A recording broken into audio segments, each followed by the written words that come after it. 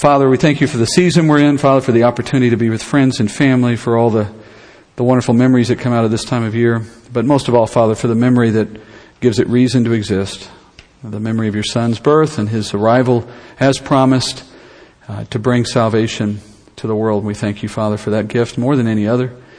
And it's one we're continually reminded of, Father, in the way we come to the Word, hear what you have to tell us, share it with others. Father, all of this made possible because you kept a promise.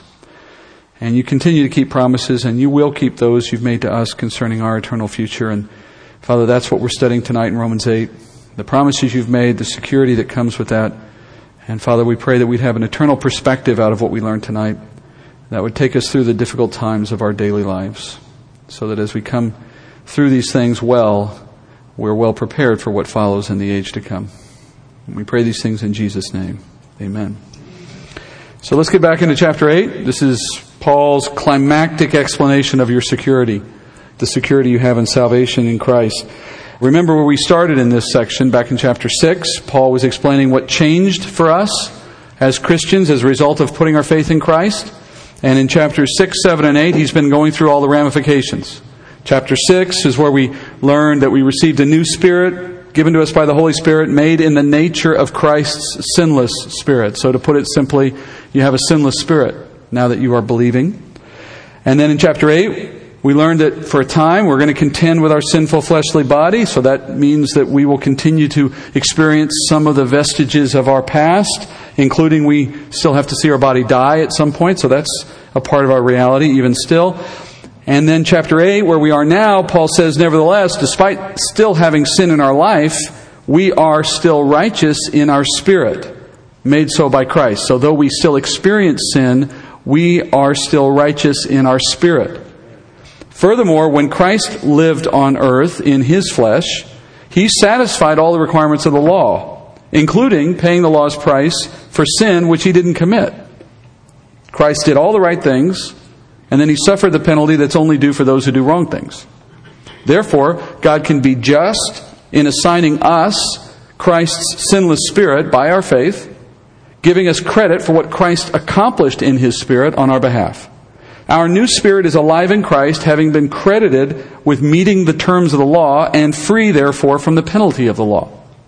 So literally, the spirit that's in you is a spirit that God counts as having accomplished the law because it is a spirit descended from Christ who did that for us. Which now means we live our life in peace with God, set our minds on eternal things because we know that's our future. And Paul says, as we've studied already in the first part of this chapter, all of these good things remain true despite your sin today because your spirit remains Christ-like. Your body goes to the grave, and when it does, so goes the condemnation that it deserves. And that means that as you stand before Christ in your judgment in one day to come, you stand there approved in the Spirit, because the Spirit you'll have is the one that Christ won for us through the victory on the cross. So Paul opens chapter 8 with that famous statement, there is now no condemnation for those who are in Christ Jesus. There will be no condemnation at our judgment moment, but there is now no condemnation either. So that when the Father looks upon you or me in our status as Christians, those who've come to faith, all he sees is your sinless spirit, that righteousness won by Christ and credited to you by faith. Now Paul's going to continue from there through the first half of this chapter, contrasting the way of life we have and the future we have as a believer versus the way of life and the future that an unbeliever has. And we did this last week. He used several arguments to reassure the believer that we have been changed by our faith, and although we still stumble, and although we still have concerns about our sin, and we worry sometimes even about our salvation, none of those things are evidence of a concern. They're actually evidence of a changed heart. Remember, we said this last time, only believers worry about losing salvation. Because before we had that understanding, we were in a state of mind that is hostile to God. Now, though, we can call him Father. Where before we lived in the flesh on a path to death, Paul says now we operate with the Spirit and have the mind of Christ. Where before we were enslaved by sin, today we have a choice of whether to sin or not to sin. Before we were distant from God, today he lives in us, testifying to our hearts that we are his. These are all experiences, Paul says, are unique to the believer, and therefore they reinforce for us that there is in fact something different about us as a result of our faith. Even on the darkest days when we have doubts, these things still exist true for us. We still have this sense of who we are now that's different. We still have a concern of things we never cared about before. Those things are proof, Paul said, that we have something different. These experiences become our assurance that we do not have condemnation, because a father does not condemn his children. The Lord does not condemn a perfect spirit. The Lord didn't die for us only to then have to make us die for ourselves as well. That leads us to the second half of Romans 8. So if the first half of Romans 8 was Paul reassuring the believer through these various examples that we have something and it is sure and it is lasting, now he moves to a broader context. At the second half of chapter 8, he begins to consider external threats to your salvation. Where the first half is really you worrying for yourself, the second half of this chapter is Paul addressing what about those things that could come against me outside myself, and specifically one matter more than anything else: the question of suffering. That's the topic for the second half of chapter 8. Suffering. Sometimes this concern is expressed as, why do bad things happen to good people? The question presupposes that the universe hands out consequences according to personal value or personal worth. That is to say, those who do wrong will suffer bad things, while those who do well will only experience good things. Sometimes that's characterized by the term karma. That's how a lot of people think about the way the world should work, which is why they're confused when they see bad things happening to good people. To them, that feels like there's something broken. And sometimes, though we don't use the term karma, obviously, sometimes Christians fall into this same line of thought, although we assign all of that responsibility for good and bad outcomes to God, not to chance or something, undefined. But we still have the same concerns. Why does God appoint bad things to good people? Why does He let His children suffer? Because Christians may tend to think that our relationship with God should assure us of something better in this life. And therefore we might ask, might our suffering, for whatever reason, suggest that our eternal security is in doubt? Or if God truly loves us and we have no condemnation, then why does He let bad things happen to us? Why would Christians ever have to suffer? Why would the Lord treat His children no differently than He seems to treat the rest of the world in regard to many of these concerns that we share with the world? And it is a legitimate question. But when you ask it, when you entertain it, you're thinking too narrowly about God's purpose in our life and in the creation itself. So for the rest of this chapter, Paul addresses the question of suffering. Why does God permit suffering? And what does suffering say about our eternal security? And he does it on both levels that I just mentioned. He starts by looking first at God's plan for creation, and then he'll turn to talking about the individual. So verse 18 is where we pick up. Paul says, "For I consider that the sufferings of this present time are not worthy to be compared with the glory that is to be revealed to us. For the anxious longing of the creation waits eagerly for the revealing of the sons of God. For the creation was subjected to futility, not willingly, but because of Him who subjected it, in hope that the creation itself also would be set free from its slavery to corruption into the freedom of the glory of the children of God. For we know that the whole creation groans and suffers the pains of childbirth together until now." All right, well, it's obvious to see Paul's moved on to a topic of suffering. But actually, his topic here starts a verse earlier than the one I read. He begins to introduce where he's going back in verses 16 and 17. We covered those last week. But if you notice there at the end of 16 and 17, Paul introduces this idea of suffering as part of the Christian experience. He says, just as we will share in Christ's glory in an age to come, we will also share in Christ's experiences while He was on earth. And that is principally the experiences of Christ's suffering. God's children will know suffering on earth for the same reason that Christ knew suffering on earth. And that is because the enemy seeks to persecute those who belong to God, and the sin of the world serves as the enemy's toolbox, which he then uses to stand in the way of God's purpose. So then Paul moves directly into this discussion now. So having introduced it by comparing us to Christ, he now begins to examine it. And he says, the first thing we should do is put suffering in perspective. Now, when I say the word suffering, by the way, don't think too concretely about, persecution or someone being martyred. I mean, think about it when you're having marital problems. Think about it when you're having kid problems. Think about it when you're having health problems. Think about it when you're having neighbor problems. Think about all the things we all talk about that we wish we could get away from.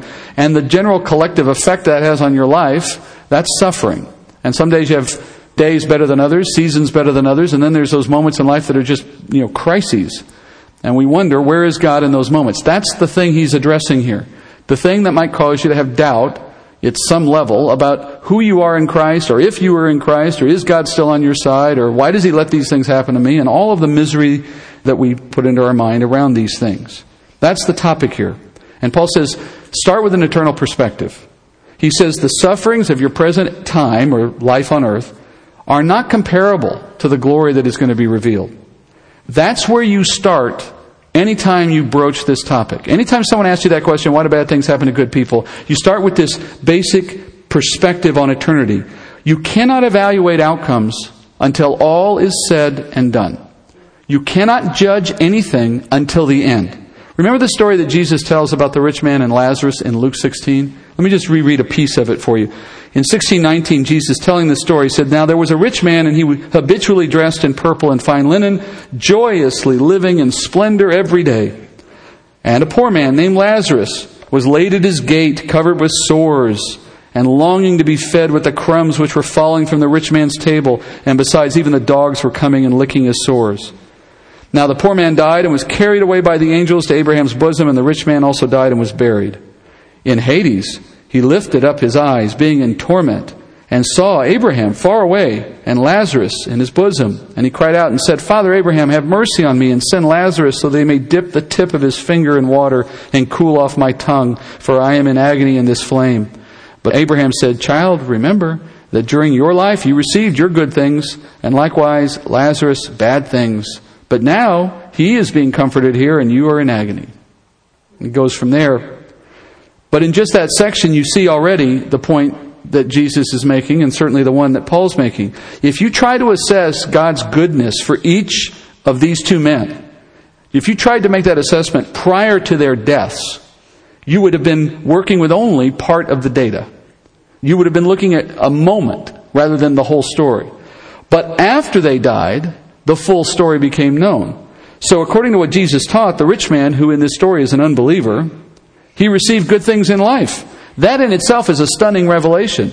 An unbeliever can be blessed by God's choice in having good things in life. Conversely, you have this man who is the opposite, the poor man, who is by God's choice appointed bad things. That's the implication of what Abraham says when he's speaking of what each man received. It was by God's choice that he would be in a place of suffering for at least a period of time.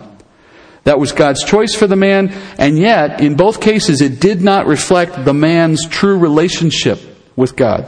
The mere fact that God granted that man earthly riches said nothing about God's ultimate pleasure with that man. Instead, it was a limited benefit that disappeared in eternity. Following death, that man began to experience his eternal existence, which was far less desirable. And then conversely, the man who suffered most of his life on earth, again, by the sovereign will of God, he saw great comfort. And so now you begin to understand that the Lord's love truly rested on that man despite his poor circumstances on earth. And so the story teaches two fundamental truths. First, God lets his children suffer for his own purposes. And secondly, our relationship with God cannot be measured by the quality of our earthly life. You have no right to feel self-pity. You have no right to claim to be the martyr. And neither can you rest on the fact that you have a big home, 3 cars, 2.5 kids, and a large 401k. Those things have no reflection on whether God is truly pleased with you or not. On what basis is he pleased with anyone? Only on the basis of his Son's work for their sake and that person's acceptance of that work. So obviously Christ's own life is the ultimate example of this principle, right? Think about what Christ experienced. Christ suffered in ways none of us ever will, since he experienced eternal separation from the Father. That's something we'll never know. To say nothing of the pain and the suffering on the cross. And yet we also know Christ is the only beloved Son of the Father. There is no one God the Father loves more than his own Son. So we clearly cannot measure the Father's pleasure in Christ by looking at what happened to him during his life on earth, can we? As Isaiah said, Isaiah 53:10, the Lord was pleased to crush him, putting him to grief. If he would render himself as a guilt offering, he will see his offspring, he will prolong his days, and the good pleasure of the Lord will prosper in his hand. Do you notice the before and after quality of that one verse in Isaiah? It starts with the Father's pleased to crush His Son, but in doing so it ends by saying the Father would prolong His days and the good pleasure of the Father would be on His Son. So He's referring at the end there to the glory Christ will enjoy when He rules from the seat of David over the world that God gives Him as His inheritance. So He starts in suffering, He ends in glory. So Christ's example sets the pattern for everyone. Christ experienced suffering while on earth, which is not a judge or a good evaluation of whether the Father is pleased in Him. Quite the opposite. The Father was very pleased in Him. And we too have to do the same. We have to wait to see the end of our story. You won't see that until you're in the age with Christ. And that's the age Paul's speaking about when he says your present sufferings can't be compared to what's in store for you in that age. If you could look ahead to see what God has planned for you in the age to come, you would stop thinking about your problems right now. They would be absolutely meaningless to you. They would be fleeting. They would be trivial. There would be not space in your brain to entertain them for all the other things you'd have to contemplate were you to see what God has planned for you. Right? That's the nature of things. It's nothing what you have today compared to what's coming. You might compare them to the relationship between the pain of childbirth and the joy of having a child for years. Right? A few hours of discomfort. I mean, women make such a big deal over this. A few hours of discomfort can't compare to the years and years of joy that a child can bring into a family, right? Moving on. And so the same goes for what we're talking about here. You can't lose that eternal perspective on suffering.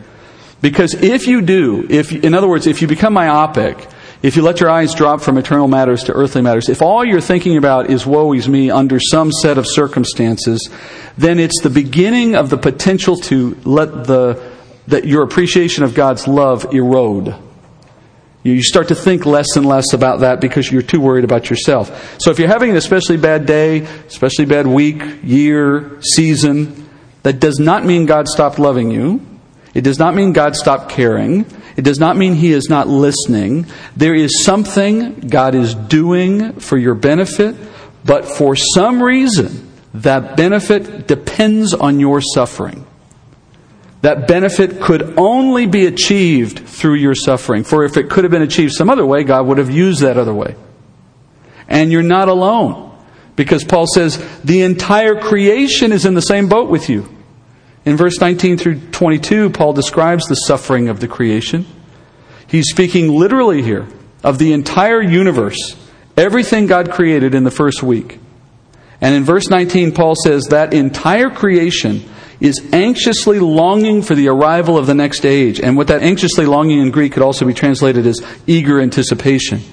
So there is a desire or a longing for the arrival of what is to come. And that's shared by all that is in creation. Now you might ask at this point, well, how does something inanimate, like a mountain or the oceans or a star, how can those things be longing for something? Well, first of all, Paul's not talking here in terms of literally a conscious longing, like consciousness necessarily. What he's referring to is the creation's situation under the curse that he pronounced back in Genesis 3 as a result of the sin of Adam. If you know the story, of course, in Genesis 3, when he enters the garden and finds what woman and man have done, he pronounces a curse on the earth, which referred to his creation.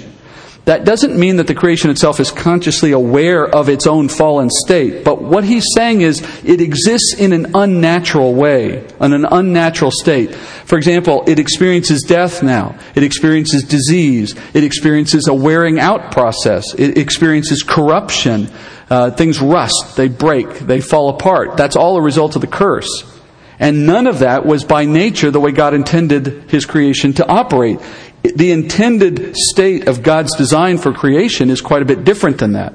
So when Paul says that the creation has this longing, he's saying that the creation itself recognizes it's not in its proper state. It's broken, and it longs to be fixed. And Paul says in verse 20, the creation was subjected to this futility. Now, it's written in the passive tense, which then obscures the actor. But we know who the actor is because there's only one actor who could subject creation to this futility. The actor is God, of course. So what we're saying is this is the ultimate example of God allowing suffering, creating suffering.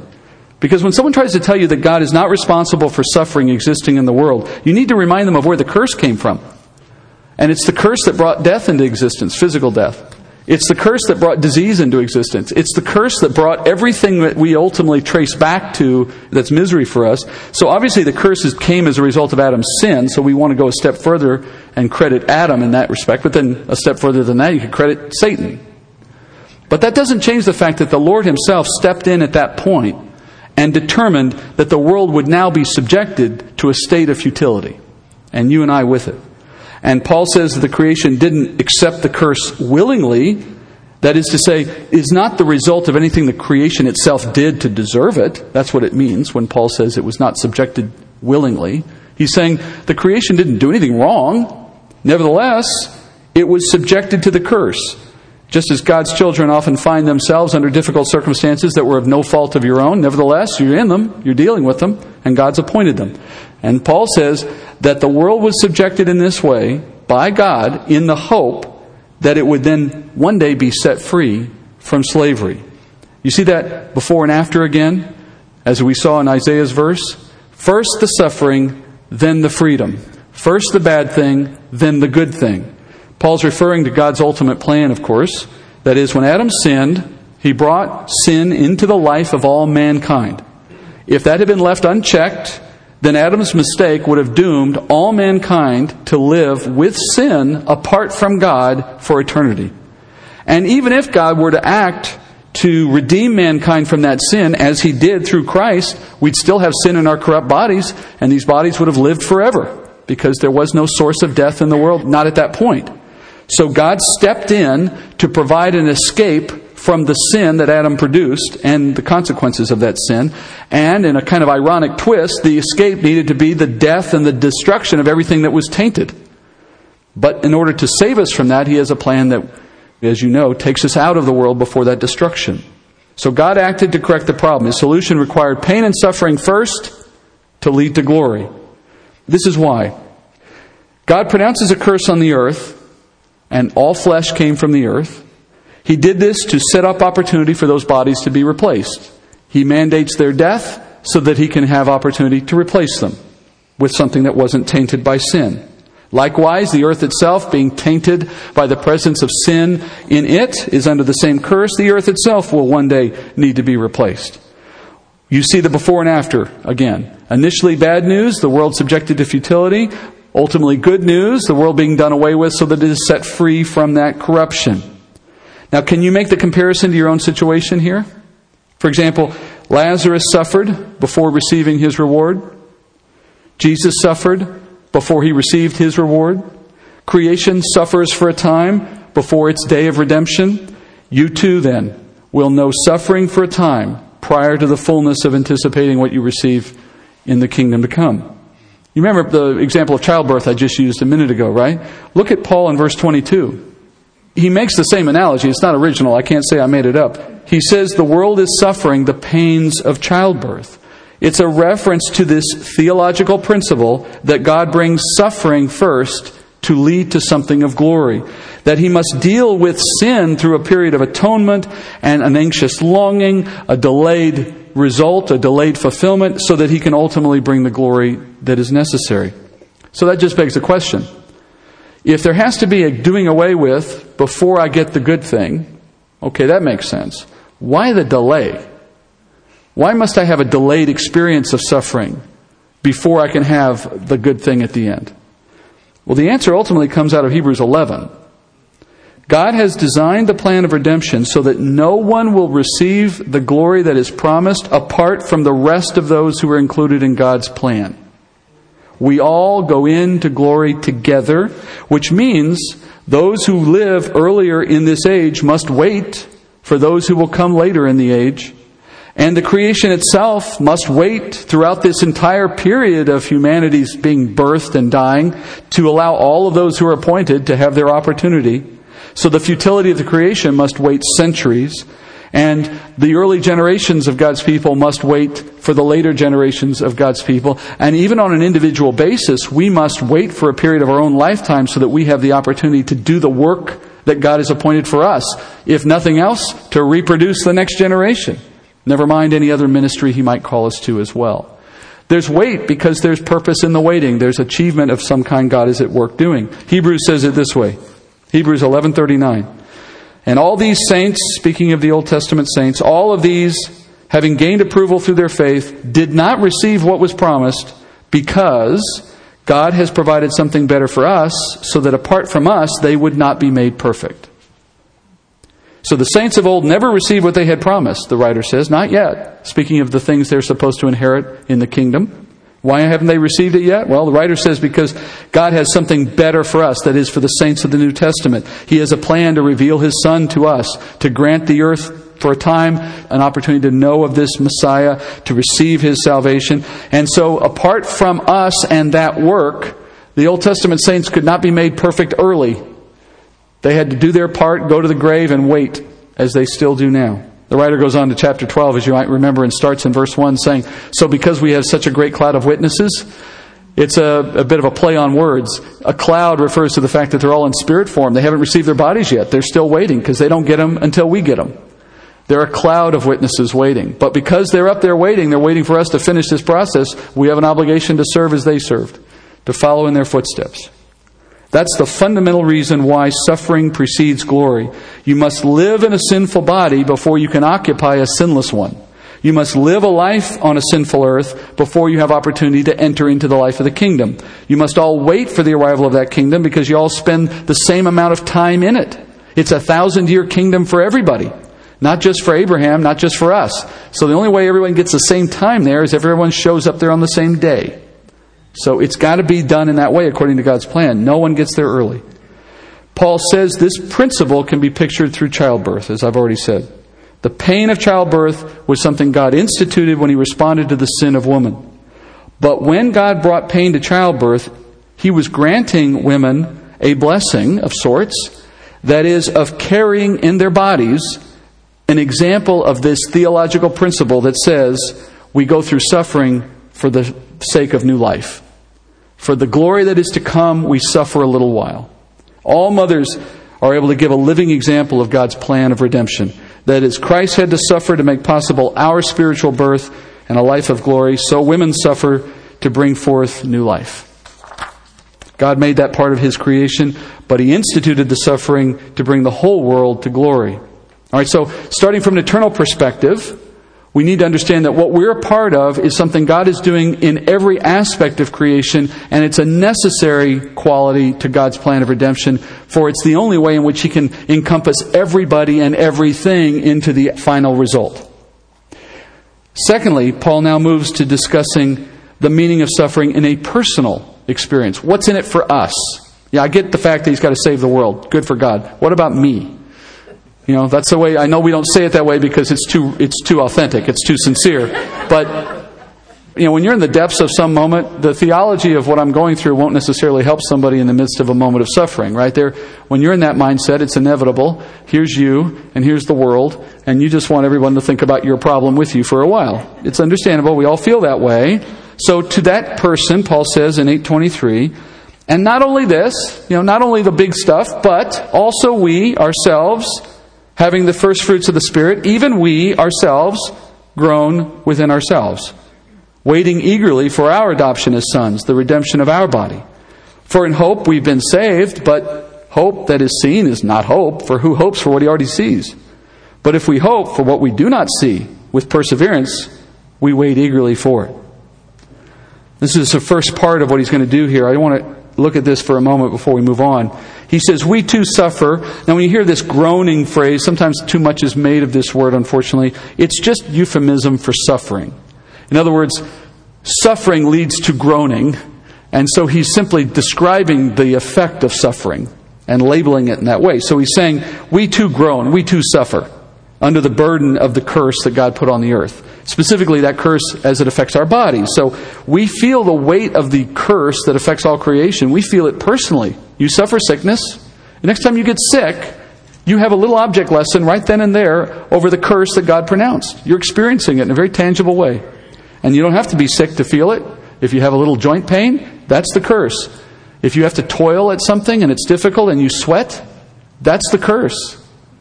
If you have weakness in some context, physical, emotional, intellectual, that's the curse. Are you getting older? That's the curse. Are we going to die one day? That's the curse. Paul says we know these things, we experience these things, but notice he says, even though we have the first fruits of the Spirit. That term first fruits, it refers back to the requirements of the law given to Israel. In the law, a farmer provided his proper service of worship to the Lord was to offer back to the Lord the first produce that he pulled from his field every year that he harvested, the first fruits of that field. It was a way of acknowledging that God had provided everything to him, and so he was acknowledging God's grace and mercy by giving a little bit back. It's where the concept of tithing came from. Paul uses that term to refer to the deposit God has made of the Holy Spirit in us. That's God's first fruits to us because it's just a down payment on what He has planned for us. I mean, think about this. If His own Spirit is a down payment, how big is the final payment? How much more can there, right? That's how God refers to His own Spirit in us. That's just a little down payment. He's the first fruits of our glory. Paul says, now, you and I have that first fruit. We have the Spirit in us. And he says, despite that, nevertheless, we will suffer.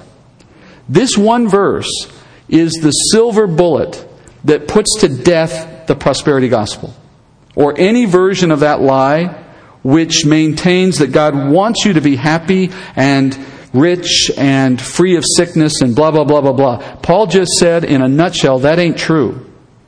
At least not while you live on earth in this body. He says, even though we have this relationship with God through the first fruits of the Spirit, even though we have that, we suffer. Which is a way of saying that's the natural state, even for the Christian. We groan within ourselves. We know that feeling. Even believers will have this experience. It's one God has ordained for all humanity because the curse affects all humanity. So just as God brought childbirth pains to women and brought the creation under a curse and brought Jesus the pain of the cross, He brings us suffering too.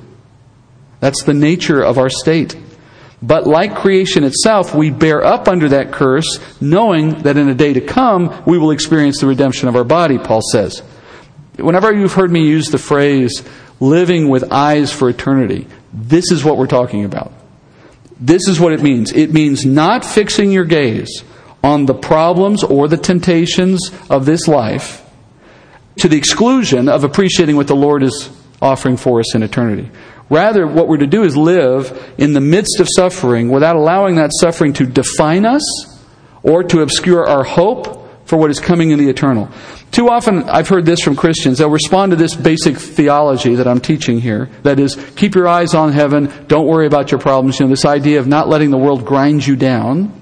They'll hear that and they'll respond to it. Oh, yes, that's true. Because who can say that it's not? If you know the Bible, you would know that's true. But they'll say it in a kind of yes, but mentality. Yeah, we agree that the eternal place of our glory should be our focus and heaven is all that and so on. But they will say quickly after that, I still have to deal with my problems. Right? I've still got things causing me issues that I have to contend with. And in a way, I think that's trying to have your cake and eat it too. Because of course you have to deal with what life brings you. Christ had to deal with the cross. Right? Things happen. But look at how He dealt with it. For Christ, the suffering of the cross was not a problem to be solved. It was an experience to submit to for the good things God intended to use it for. That's a world of difference between saying, oh yes, I need to have my eyes on eternity, but you don't understand my situation. That's still somebody who's got their eyes down, even as they claim to have them up. Christ went to the cross acknowledging the necessity of it and embracing it, though it was a terrible thing to suffer.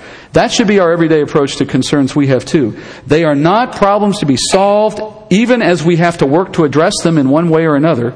Rather, they are experiences to be submitted to in a trust that God is using them to produce something good for eternity. And in that, you can endure them, whether you can work them out or fix them or not. You'll endure them with a perspective that understands they have eternal significance. More importantly, we don't begin to worry that they're a threat to our relationship with God because we know that God has sourced them. We have been saved, Paul says, by a hope, which is what? What's your hope? Well, ultimately, your hope is Christ will raise you from the dead just as He was raised from the dead. That's the hope we're talking about. And that hope is based on a promise that God has made. And so we take God at His word. He is trustworthy. So we have faith in His promise. That's our hope for resurrection. But it's still a hope because you haven't seen it happen yet. Therefore, Paul reminds us in verse 24 that we shouldn't be surprised that we don't see good things while we're waiting for our redemption because of the nature of what faith requires. Imagine this. Imagine at the point, if the plan of God had been structured so that at the point of your death, you were immediately resurrected and then jettisoned off to heaven like Elijah. Well, who after that would ever need faith? I've seen it happen. Doesn't require faith anymore. It's just a matter of timing. God has purposely delayed the moment of our resurrection until the time in which He does it for everyone in the same instant, so that for all generations of Christians, hope is still required. Faith is still the object. You cannot say you've seen resurrection. Not in the sense of the ultimate resurrection into a glorified body. We're all waiting for that same moment. Paul says, once you see it, it doesn't require faith anymore. And that's why to say that you're hoping for things in this life, that is freedom from suffering, freedom from trial, all of those good things that we hope for, that doesn't require faith. And when that becomes your focus of your thinking, the irony is that when you're hoping for things that you can see, it doesn't require faith, and if they don't materialize, you give up hope. Only those who are hoping in things that can't be seen have perseverance. You persevere for the hope of eternal life because you're not expecting to see it until the time that faith is no longer required. But if you're hoping for riches, well, that hope is fleeting because as soon as you don't see it showing up in your bank account, you give up. When we demand that God present good things to us now, like those who preach the prosperity gospel will tell you, we stop operating in faith by definition. Because Paul says, who hopes for what he already sees? You see what money can do. You see where it comes from. You see how people obtain it. No faith is required. It's more like playing the lottery. So in truth, those of faith should expect to be without what we need in the body now. That is, we should not be expecting to get our good things in this life. We should expect to see them only in the eternal life. And don't trade that eternal hope for something of this world, because Paul says that doesn't constitute faith any longer. For the one who remains fixed in that way, though, they will live with perseverance. The believer who has his or her hope in eternal things will persevere in earthly suffering because we understand it can't touch what is waiting for us in eternity. It's like the mother who perseveres through childbirth because she knows where it's going. So ironically, the one who puts their hope in temporal things, prosperity, healing, or whatever, they're less likely to persevere. So we wait, he says, for our glory. And we don't wait alone. Chapter 8, verse 26, he says, these next two verses are going to rock your world. Guaranteed. Verse 26, in the same way, the Spirit also helps our weaknesses, for we do not know how to pray as we should. But the Spirit Himself intercedes for us, with groanings too deep for words. And He who searches the hearts knows what the mind of the Spirit is, because He intercedes for the saints according to the will of God. Now let me explain what he just said. He starts in the same way. In other words, in the same way as he just described us dealing with suffering, the Spirit works alongside us. And He works to support us through those moments of trial. When you feel like you can't go any longer in this world, when you feel like you have no hope, when there's no solution to your problem, when you can't see the goodness of God anymore, when you doubt His love for you, perhaps even your salvation, then the Spirit is interceding for you. When you don't even know how to pray, or more likely, when you're just not spending any time doing it, the Spirit is still praying for you. The Spirit of God is bringing petitions before the Lord on your behalf, interceding for you. That is a stunning revelation, I think, for most believers. I mean, is anyone in this room satisfied with their prayer life? If you are, you're lying. I mean, we all have that instinctive appreciation, right? We all realize we could pray more than we do. We should pray more than we do. And even when we're trying to pray, we're usually dissatisfied with the quality of what we're doing. It doesn't feel like we're really connecting sometimes, and so on. It's an area of our walk we all wish we could do better in. Did you know that the Spirit is still working to intercede for you even when you're not interceding for yourself? And His intercession is far better than anything you'll ever do. For two reasons. He can communicate with the Father, Paul says, in ways too deep to even be expressed in words. So that even if you were inclined to pray in the way the Spirit does for you, you could not do it. You couldn't express what He expresses. You don't have the capacity to speak to God the way God can speak to Himself. And when He does pray, Paul says He knows your heart even more fully than you know yourself. And on top of that, He knows the will of God perfectly. So when the Spirit prays on your behalf, He prays for exactly what you need, even things you don't know yourself that you need, even things you won't acknowledge that you need, and He prays in keeping with the will of God, so everything He prays for, He gets. All right, now here's what that means, though, before you're celebrating too much. It means He brings us through this life in ways that are perfectly suited to benefit us and please the Lord. Which means that when you and I were too busy pursuing the world instead of praying, or when we did pray, we prayed for selfish, stupid things, the Spirit was way ahead of us. He knows our heart so well. He knows the sin in our heart better than we do. And so what He was praying for, perhaps, were circumstances to expose us, causing our sin to become known when we would have wished it didn't, and leading us into a confession moment we were trying to avoid. Or when we were getting spiritually lazy, He was praying to the Father to send us trials so that we could experience some suffering so that we would strengthen our walk. In other words, the suffering we know is sometimes, if not most of the time, the result of the Spirit interceding to bring us somewhere that we need to go so that we can please the Lord. Because we can't do it for ourselves, because we're not even aware enough, or much less willing enough, to tell the Lord, I've been really lazy lately. Would you just kick me in the rear really, really good? Make something really bad happen tomorrow to me, Lord. I need it right now. Has anybody ever prayed that? I don't think so. So, in other words, the Lord is working to ensure that this world and all that it brings upon us is directed to our benefit. And the problem with our perspective is we don't realize how badly we need some of the bad things that come our way. This whole world of suffering is a gigantic learning laboratory that God uses while we're waiting to receive what is promised. And our job is to make the best of it by learning the lessons the Lord brings us while maintaining eyes for eternity, knowing that the present sufferings are not worthy to be compared to the glory that is to be revealed. I remember thinking this very thing, although not from a biblical point of view because I wasn't a believer. I went to the Air Force Academy, which is 4 years of hell intentionally. And not always, but most of the time. And military academies are all designed like that. They're just learning laboratories where they can really decide to try to figure out if you've got what it takes to be in the military. And plus it lets upperclassmen have something to blow off steam when they can make lowerclassmen miserable for hours at a time. And so you're just always miserable. And you're either overworked or underfed or stressed out or whatever. And the point of it is to just shock your system so that when you get out into the real world, you can handle anything that comes at you. That's their thinking. And I guess it works. I don't know. I assume it does.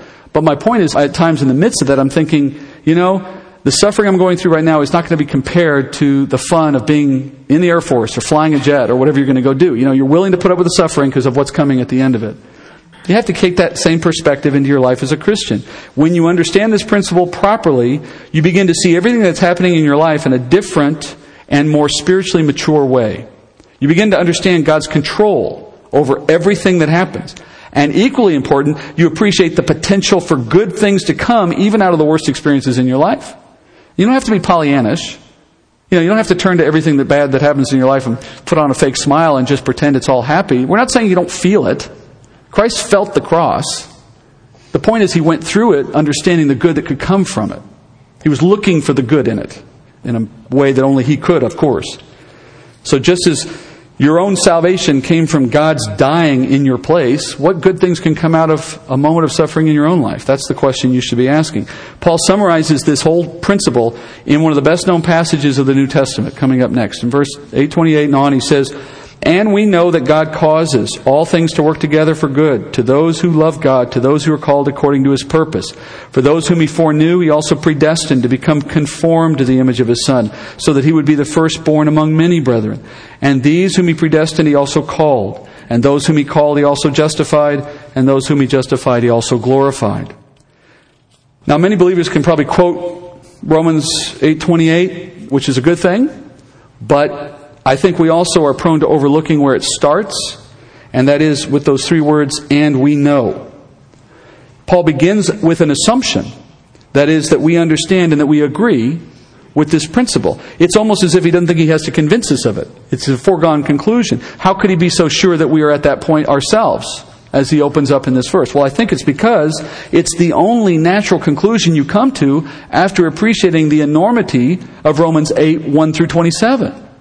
If you understand what we just went through today and last week, or last time we met, then you understand that if God is in control of even the bad things in my life, all of it directed in His purpose for my benefit, knowing that the creation itself was appointed to suffering for the ultimate benefit of it being turned over in a better way. If God's got all of that under His hand, then there can be no other conclusion except that He is using everything for some good purpose. There can be no such thing as something bad God isn't using or controlling.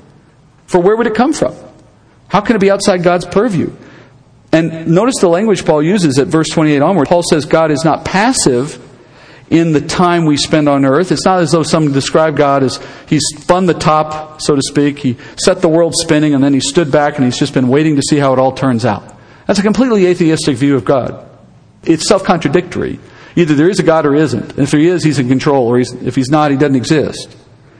Paul says He's not passive. He's active. He is causing. Word in Greek is an active word. Causing things to do what they do. He works. He intercedes. He brings to a purposeful and intentional end the things that are happening around us. But notice there's an important caveat in that verse. Paul says God is working in these ways for the good of those who love Him. Those who are called according to His purpose. So there are the haves and the have-nots in God's economy. The believer will find in their life all circumstances, even the very bad ones, have been appointed by God and are used by God to bring about outcomes for their benefit in eternity. But in the case of an unbeliever, God is no less in control, but His purpose is not to bring them good, eternally speaking. There'd be no purpose in God causing things to happen for good in the life of someone who's not going to also be called into a relationship with Him, because that person will never be able to take advantage of any of that good outcome.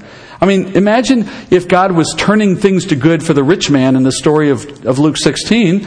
Why would He do that if He has no plans to also call the man into faith? He just ends up in the bad place anyway. It makes no sense. So the confidence that you and I have in God's plans for us through everything we experience, that confidence is limited to those who are God's or who will one day be God's in an appointed day. That's saying this: you cannot go around to the unbelieving world telling them that everything is going to be okay in the end. You cannot tell them that God is on their side. That's a false set of assurance for the unbeliever. You have to tell them instead the gospel. You have to explain to them that Romans 8:28 will become true for them if in fact they accept Christ. But short of that, you can give them no such assurance that things will work out well. In fact, things will work out very, very badly for them. If not here, as it was with the rich man, certainly afterward. So as you reach 8:28, you come to understand that as we wait patiently in the hope for our resurrection, nothing we face here on earth is a threat to that outcome. Nothing. Life can be hard. It's going to have trials. The enemy will bear down on you in his own way as he has opportunity. But none of that comes between you and God. Nothing can frustrate your hope. Nothing has the power to stop the good that God is intending to bring. The worse things get, that's just a sign of how hard God is working to bring more good things. I mean, it's a good general rule. If you're suffering a lot, it means you're hard-headed. I'm not joking. I mean, spiritually speaking, if you're going through a lot of trial, it means there's something stuck in your heart and God's found the way to get it out, but it's requiring a lot of extra effort. And you can see this in your own life. When you're in a soft-hearted time of life and you're learning and you're listening to God, you don't find yourself being dragged through things in the same way as perhaps in other times of life. When you're resistant to the Spirit's movement and you're determined to have your own way and you're just not in the mind of Christ, you're in the flesh, and God just starts banging away at you. You know, He's going to get through to you one way or the other. I always say there's an easy way and there's a hard way. And God is in the business of making us more like Christ, as Paul said in the passage I read. That his point is that Christ would be the first among many brethren. That is, He is the archetype against which everyone else is judged and in God's way will be conformed to. There's an easy way to do that and there's a hard way to do that. Understanding what Paul's saying here as he goes on from 8:28 into the foreknowledge and the predestination and so on. This is his crescendo. This is his final climactic statement for what God's sovereignty in all matters of our life means for us from an eternal perspective. But to understand what Paul says in Romans 8:29 through 30 properly rests on two things. First, Are you keeping Paul's point in mind? That is, what has this whole chapter been about? Where has it been leading? What's his point? Keep that in mind. Don't stray into these alleys of conversation that sometimes come out of these individual words, and you'll be okay. And then secondly, are you willing to read the words and accept their plain meaning without explaining their meanings away or in some novel or an imaginative way? Are you willing to just accept what they say? If you do that, you'll come away with something meaningful. So let's begin with some observations. First, in Romans 8:29 and 30, there's an obvious chain of events being described here, right? He's connecting his chain here with the linking word also. For those whom he foreknew, he also predestined. And then later in verse 30, and these he predestined, he also called. And these he called, he also justified. You see the chain there, right? It's a linkage of events. God is the actor in this chain. Notice Paul repeats he before every verb in the chain. He did this, he did that, right? So the actor for all of these events is God. So, to put it simply, God does one thing, and then he follows with another thing, always for the same group of people. And each link in that chain is as certain as the previous link, according to Paul. So if the first link is true, then all the links that follow will be true. Paul never inserts a conditional phrase or thought in this chain. So if the first is true, the last will be. But by the same token, if the last is true for someone, then all the prior links were also true. In other words, look at the very end of verse 30. No one who will be glorified will not also have been predestined. You follow that? There's no getting to the end of the chain except moving through the whole of it. That's the first observation. Second observation. Paul is using these verses to support his earlier statements, right? This is a concluding crescendo of thought. That means he's trying to work the thought of you have no bad experiences in life that can undo your relationship with God. Everything you have with Christ is secure. That's been the main point he's been working down. You see that clearly when you look at the next verse, verse 31, which I haven't read yet, where he says, well, what then shall we say to these things? If God is for us, who is against us? Right? That's the ultimate conclusion here, is there's no one out there that's going to interfere with our relationship with God. So clearly, Paul wants to reassure the reader that what God has begun in our life, what he started doing, he will certainly finish, since all the work is his to do, and by starting it, he has shown us a willingness to do it all.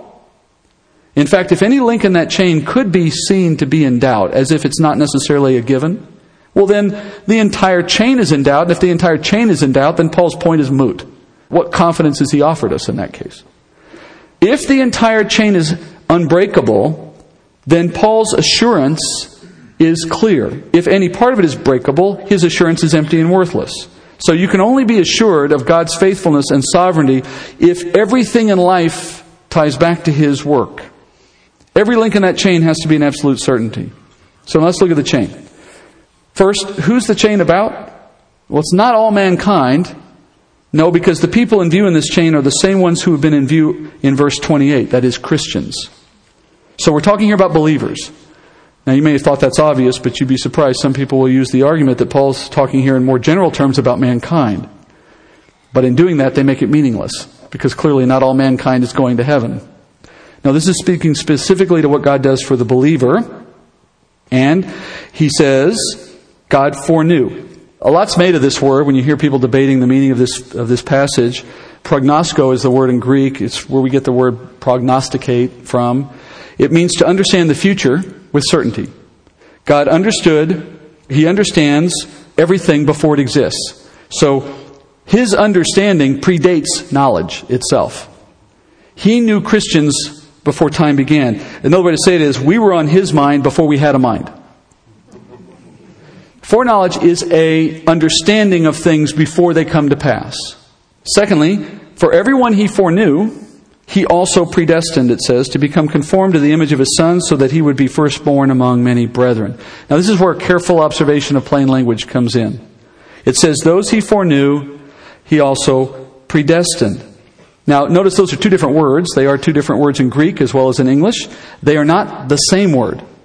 And that's important because here again, a common mistake in understanding this passage is to blur the lines between foreknowledge and predestination so as to suggest they're really the same word.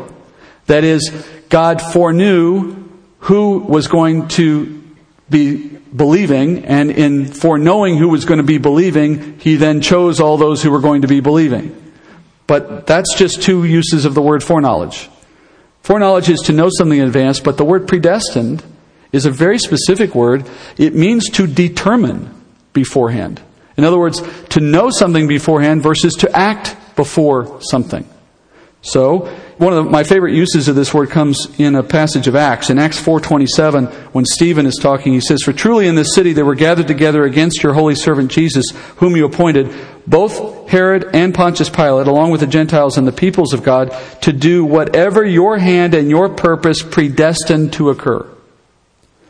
And what Stephen's saying in that context is, God had intended Jesus would die on the cross. His death was no accident, it wasn't bad luck. It didn't happen at the whim of Pontius Pilate. It didn't happen because the Jews conspired against Jesus.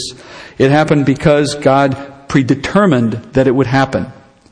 So it was determined by God that something would happen. The word pre simply means God determined it before it happened. There was a determination made by God of a certain set of events. He determined them before they occurred, predetermined, predestined. And then they occurred as God determined they would. That's predestination, predetermining something. His foreknowledge was in the sense that he understood before any of that plan why he wanted to do it, how it would play out to his advantage, why it was necessary. So it's something like the way you might plan a vacation. You determine where you want to go and why and all of that in your mind. You have a predetermined idea, or you have a foreknowledge of where you want to go and why. And then you start making reservations, which in a sense are predetermining where you're going to stay and what events you're going to participate in. It's not exactly the same because we don't make it happen until we actually go through with it, I understand. But in the sense of separating the two words, there's the thinking about it, the understanding of it, and then there's the doing something about it. That's the difference in these words. But they both are future state. Knowing in advance, acting in advance. God knew us before there was anything, and then He acted before there was any action in our lives. And Stephen uses the same word to describe how God predetermined Christ's death before the men who carried it out were ever involved. God predetermined that those He foreknew would be what? What did He predetermine? He says that we would be conformed to the image of His Son. Image here means likeness or representation. So to be conformed to His likeness means to be like Christ. The word in Greek can actually be used to describe the way you do an imprint on a coin, how you make a mark on a coin, how you make that impression on metal. So in a sense, God is stamping out little Christs, which is where the word Christian comes from. So we are to be conformed to His likeness. There's no other way to understand that than to understand it to be a predetermining of coming into faith. A predetermining of believing. A predetermining of being saved. Because that's how you become conformed to Christ. That's what it means to be conformed to Christ. To be Christ-like. To be conformed to His likeness was something God determined for each of us beforehand. He foreknew us and He predetermined us for that outcome. He also predetermined us to join in His suffering. He also predetermined us to join in His glory. Remember, Paul's point here is that nothing can stop this chain of events. If God knew you to be one of His from before anything existed, and then on top of that, He assigned you to become like His Son before any of the events of your life began to transpire, then how can anything in this world interrupt the plan that began before the world itself began? You see, the uselessness of worry under those circumstances. His whole point in raising this chain of events is to give you evidence of the larger point, which is you have nothing to worry about. How can you worry about something God determined beforehand, before the world existed? That's how Paul brings this chain to conclusion in the next verse. Called, justified, glorified. Those are the parts of the experience we will know personally. Those are the parts that we have something to experience. We experience the call. It just comes to us in one way or another. It can be someone who brings the gospel to us along the street or in church or on TV or whatever. Somehow God brought the call to us when it was His choice to do so. And as we accepted it, we were justified. We remember that moment. And there is a day to come when we will be glorified. God determined to conform you to His Son's likeness, and so naturally at a time He appointed, He began to act to bring it to pass, so that you would answer that call, so that you would be justified by faith. He has been describing a chain of events that led to your salvation, and for every believer who's ever read this letter, the letter to Rome, including you tonight, You can look back on every step in this chain as part of your personal history except for one of these links. Every believer, ever since this letter's been written, has been in the same place you are right now. We can look at every one of these links and we know them as our history except for one. The step of glorification has yet to be fulfilled for any believer, even those who died in the first century. Every believer sits right now in history at the same point on this chain. Whether you're alive or dead, we're all waiting for glorification. Paul wants every believer to be just as assured of that future state as you are of all the history that preceded it. If you're sure you were foreknown and predestined and called and justified, well then you can be just as sure in the last link because it's an unbreakable chain. And the fact that we haven't seen that last link, none of us have, that's why we call it hope.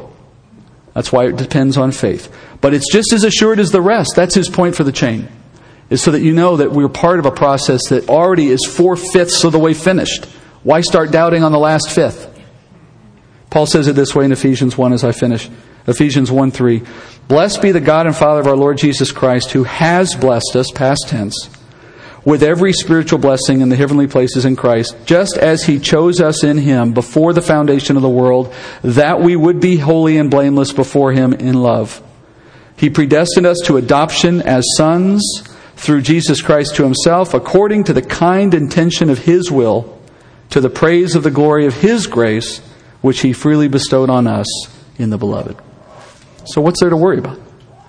Heavenly Father, thank you, Lord, for that assurance, for the plan that you've spelled out so clearly in Scripture so that we'd have no cause to worry.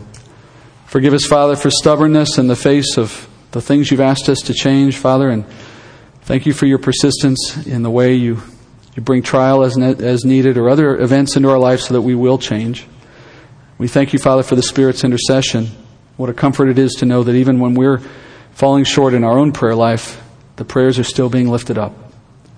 And Father, thank you most of all, Father, for the assurance we have because of Christ's perfection. So in those days when we feel particularly imperfect, particularly weak, particularly unworthy, we can look back on what Christ has done and we can look forward to where we will be with Him, and we can forget our weaknesses and trust in your strength.